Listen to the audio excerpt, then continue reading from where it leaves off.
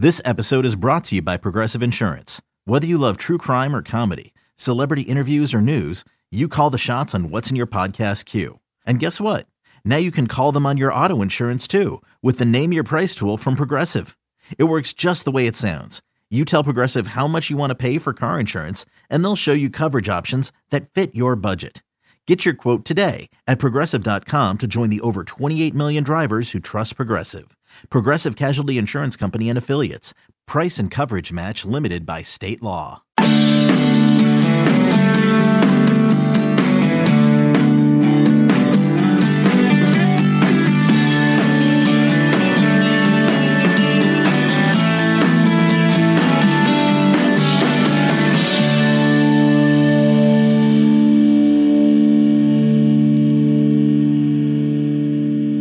Travis Schreier, senior analyst for BamaOnline.com with you. It's instant analysis here on the Facebook home for BamaOnline.com. Also, you can catch this in podcast form at the Bama Online Podcast. Wherever you subscribe to podcasts, you can catch this archived.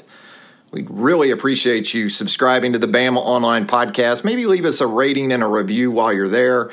That would be helpful as well. Just hung out with a lot of you. We were hanging out, right? Over there on the Bama Online Roundtable, the premium message board of choice for Alabama fans across the world.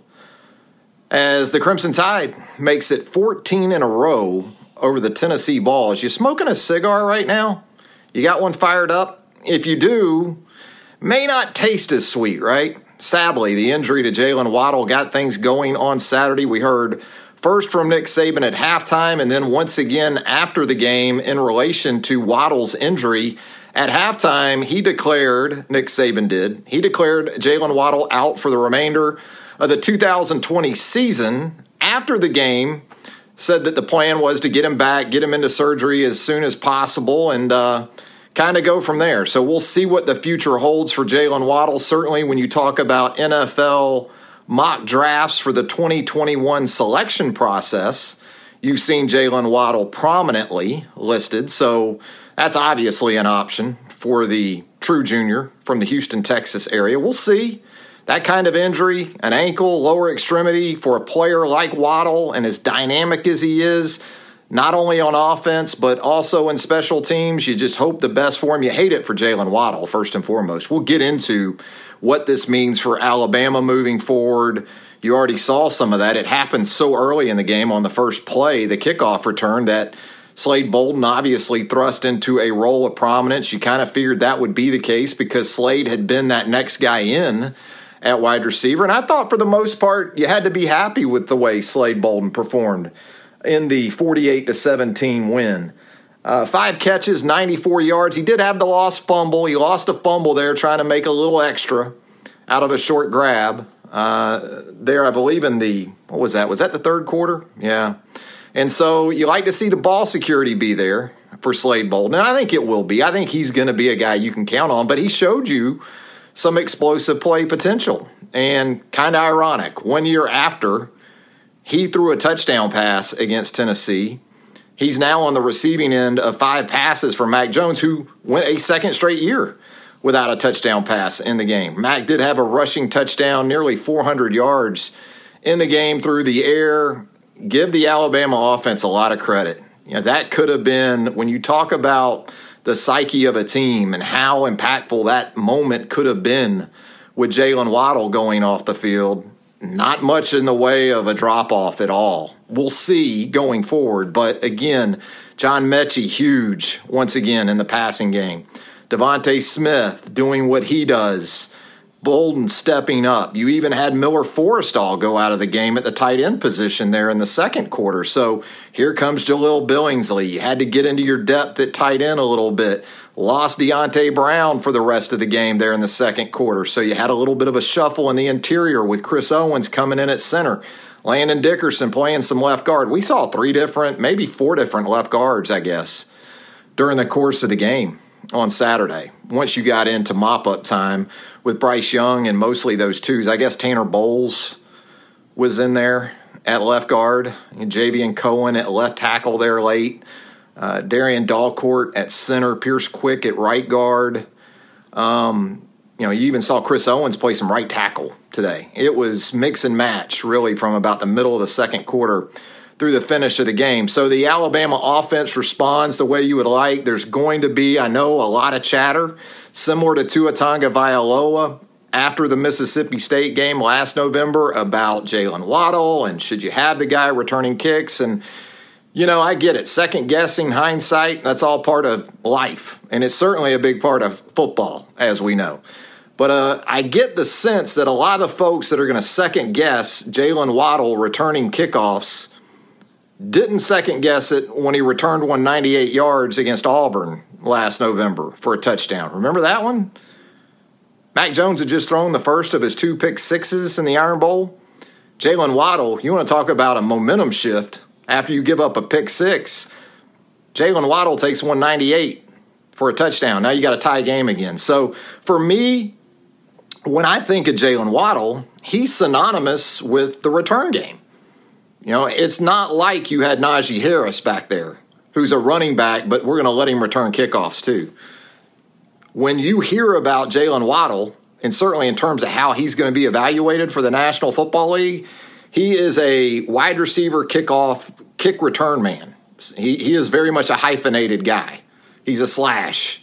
He's not just a wide receiver who also returns kickoffs or a running back who just returns kickoffs and punts. And I noted this on Twitter. I noted it in the game thread on the roundtable.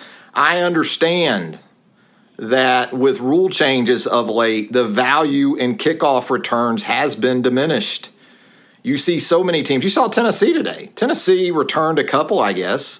But for the most part, Tennessee was content to do the fair catch thing, take the ball at the 25. Since that's gone into play here the last couple of years, that has definitely diminished the kickoff return game. Not so much with punt returns. There's still probably, right now, there's probably more value in punt returns.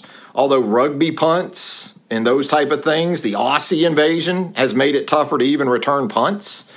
But that's who, again, it's synonymous with Jalen Waddle. He is a return man.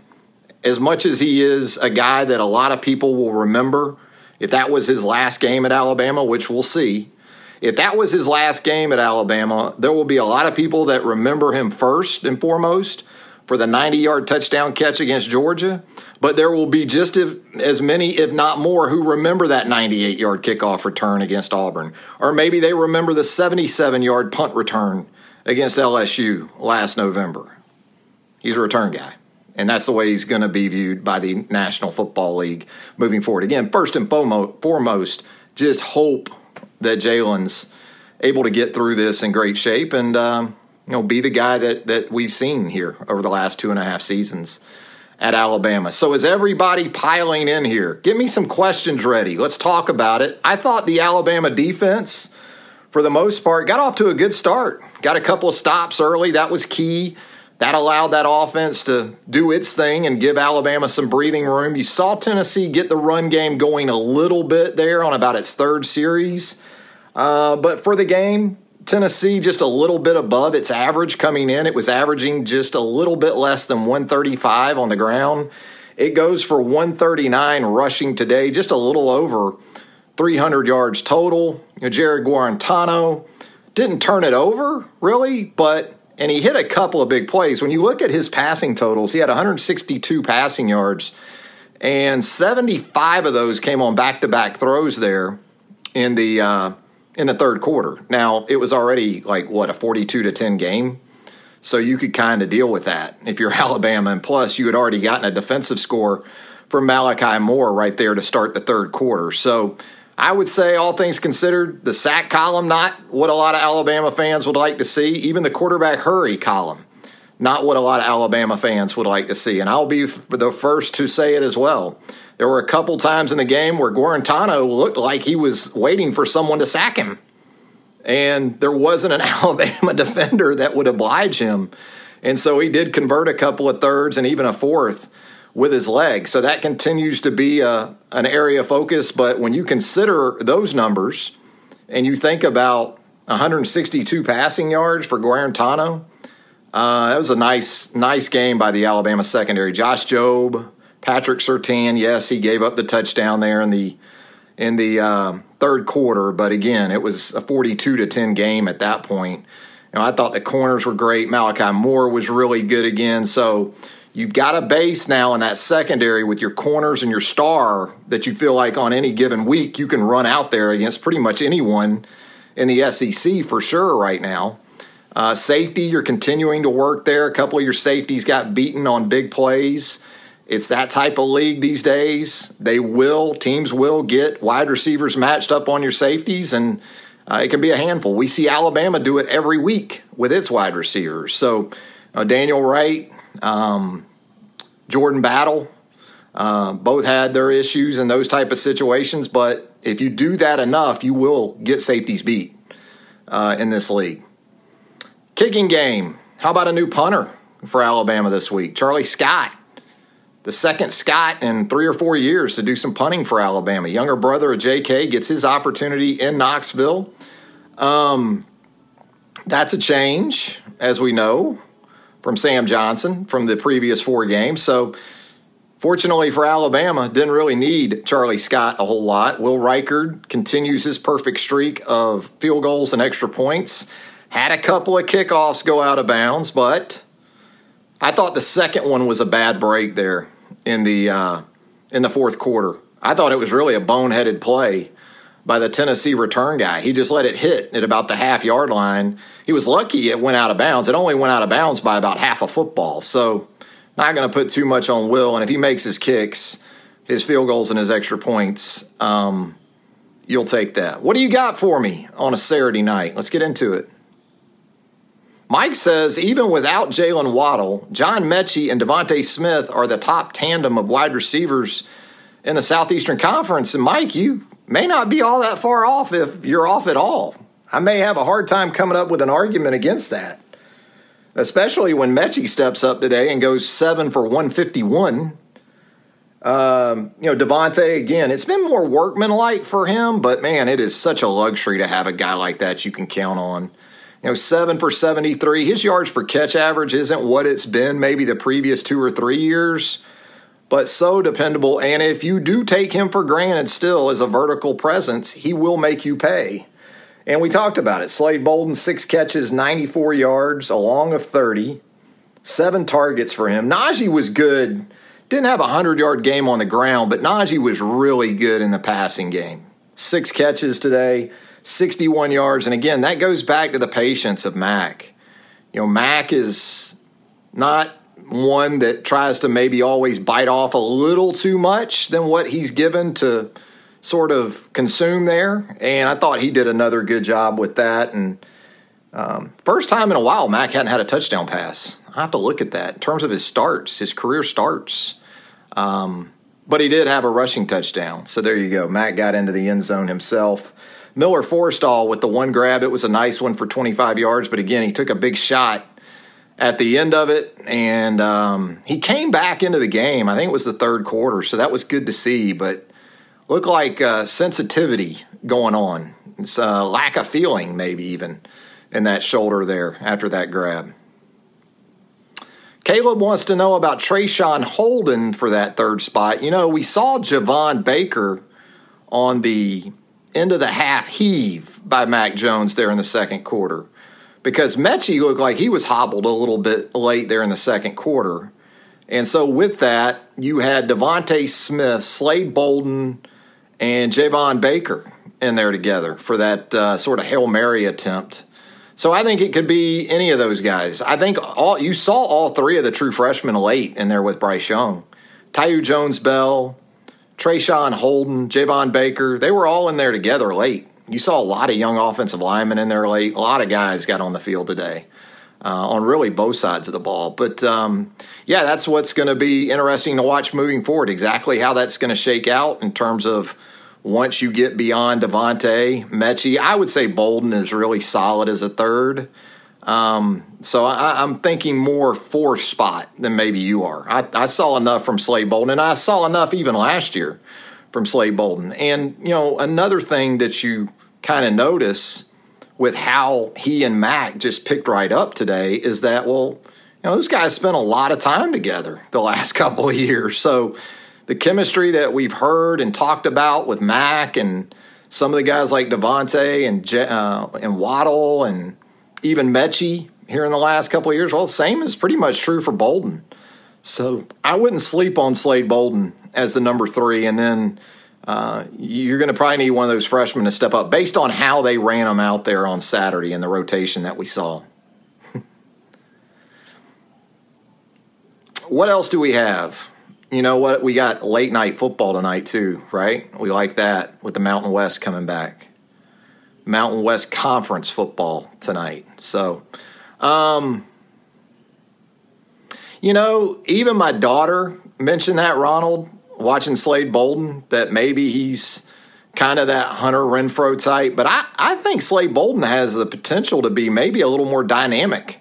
We'll see. And that's not saying, I'm talking about just for the sake of comparison. If he's as productive and as impactful as Hunter Renfrow was for Clemson in his 37 years in that program, then you'll take that. But you saw Bolden with chunk plays today, you know, and I thought there were a couple times he did a good job as a blocker too. That's something that, you know, we continue to watch. So, yeah, Zach, we just talked about the freshman at wide receiver. Kind of the pecking order that we saw today started with Baker, and then you get into Holden and Jones-Bell. And so we'll see how that goes. Running back, you saw some of Trey Sanders, saw a good bit of Trey Sanders, which kind of left me wondering about Brian Robinson a little bit there late in the third quarter, but I thought it was great to get Trey Sanders. Sanders showed, I thought, more confidence than he did against Missouri. And that's understandable. A guy who missed all of last year. You know, you saw some flashes, I thought, from Trey Sanders. It was good to see Roydell Williams get in there late, too. So, again, played a ton of guys. And, you know, with Mississippi State coming up, I think the inclination is, well, you look at Mississippi State's record right now and not much to show for that LSU win. Nothing after that LSU win. But I do think defensively, Mississippi State's actually been a lot better than anyone expected the Bulldogs to be. So, while the offense has been thoroughly disappointing, and who knows, we might even see a freshman quarterback from the Bulldogs next week here in Tuscaloosa. Defensively, they've been good. Yeah, Will Anderson, I thought, did some nice things today. You know, on Malachi Moore's touchdown, he set a pretty good edge there. I'm not sure if that bothered Eric Gray or not, but he was a presence there. They just need to get to where they can finish on the quarterback. I thought Fedarian Mathis played pretty nice there on the interior. You know, it was interesting because you were wondering with LeBrian Ray out again, not so much that LeBrian impacts the interior on early downs, because on early downs, LeBrian's an end. You know, you never see LeBrian inside in the heavy nickel or the big nickel when they're more run-oriented. But Fedarian Mathis got the start today, and I thought he looked good. Thought he was active, and you can count on Fedarian in a game like today where you know the opponent has to run the football. You can count on Fedarian to do his job, first and foremost. If he's supposed to fit a gap, if he's supposed to fit a certain aspect of the run, if he's supposed to try to attract a double team, Fedarian will not go rogue. He will do what he is asked to do. Byron Young, I thought, did some good things today. So whereas, again, the pass rush numbers won't be what a lot of people would like, you had to be good against the run today, and I thought Alabama was good enough against the run. Okay, picture this. It's Friday afternoon when a thought hits you. I can spend another weekend doing the same old whatever, or I can hop into my all-new Hyundai Santa Fe and hit the road. With available H-Track all-wheel drive and 3-row seating, my whole family can head deep into the wild. Conquer the weekend in the all-new Hyundai Santa Fe. Visit HyundaiUSA.com or call 562-314-4603 for more details. Hyundai, there's joy in every journey.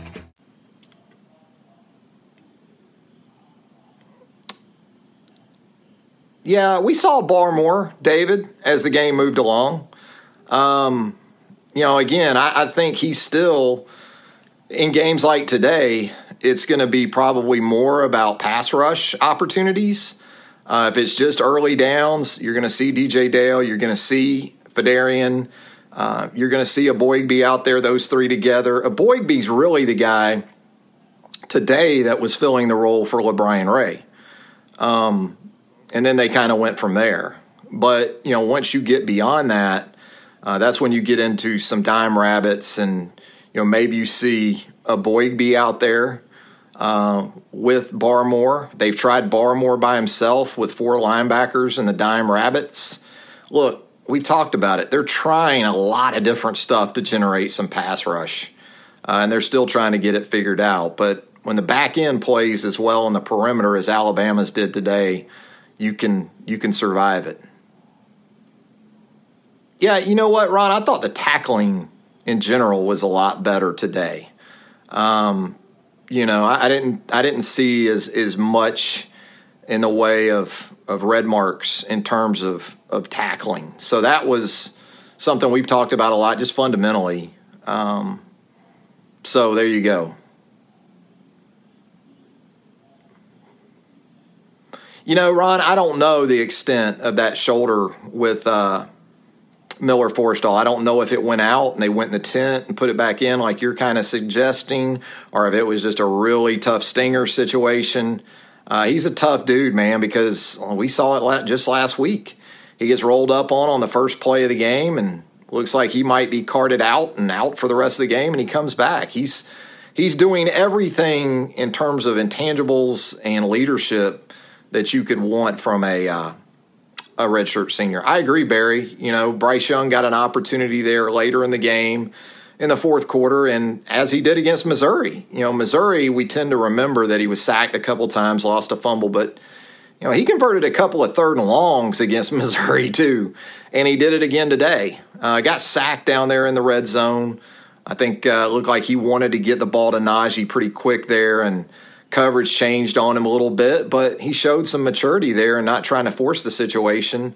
And so, a sack there isn't going to kill you, especially when it looks like you've got a kicker that can get you points.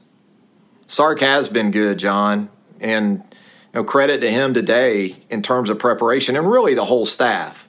I mean, Holman Wiggins, you got to give that guy credit. He's coaching a position where you lose Jalen Waddle before your first offensive snap. And it didn't look like they had to really modify much. Now, we talk about the third receiver stepping up. Maybe they're more 2 tight ends, moving forward. They had already been probably more 2 tight end sets through the first 4 games than they had been. But it could be a little bit more with Waddle out. But it didn't look today like there was a drastic change to the plan. It looked like there, too, second quarter or so, they started to really impose their will on the line of scrimmage. And you got the sense that Tennessee's defense was like, man, we'd almost rather Jalen Waddle be healthy in Alabama in 3 wide receiver sets because they're just kind of road grading us right now. And that's the luxury that Sark has as the coordinator, is that you can lose an absolutely critical piece like Jalen Waddle, but you still got that offensive line and you still got Najee Harris. But I do think the loss of Waddle, I had talked about this previously, underscores more so than the last 3 or 4 years the importance of keeping your primary star power at the skill spots healthy.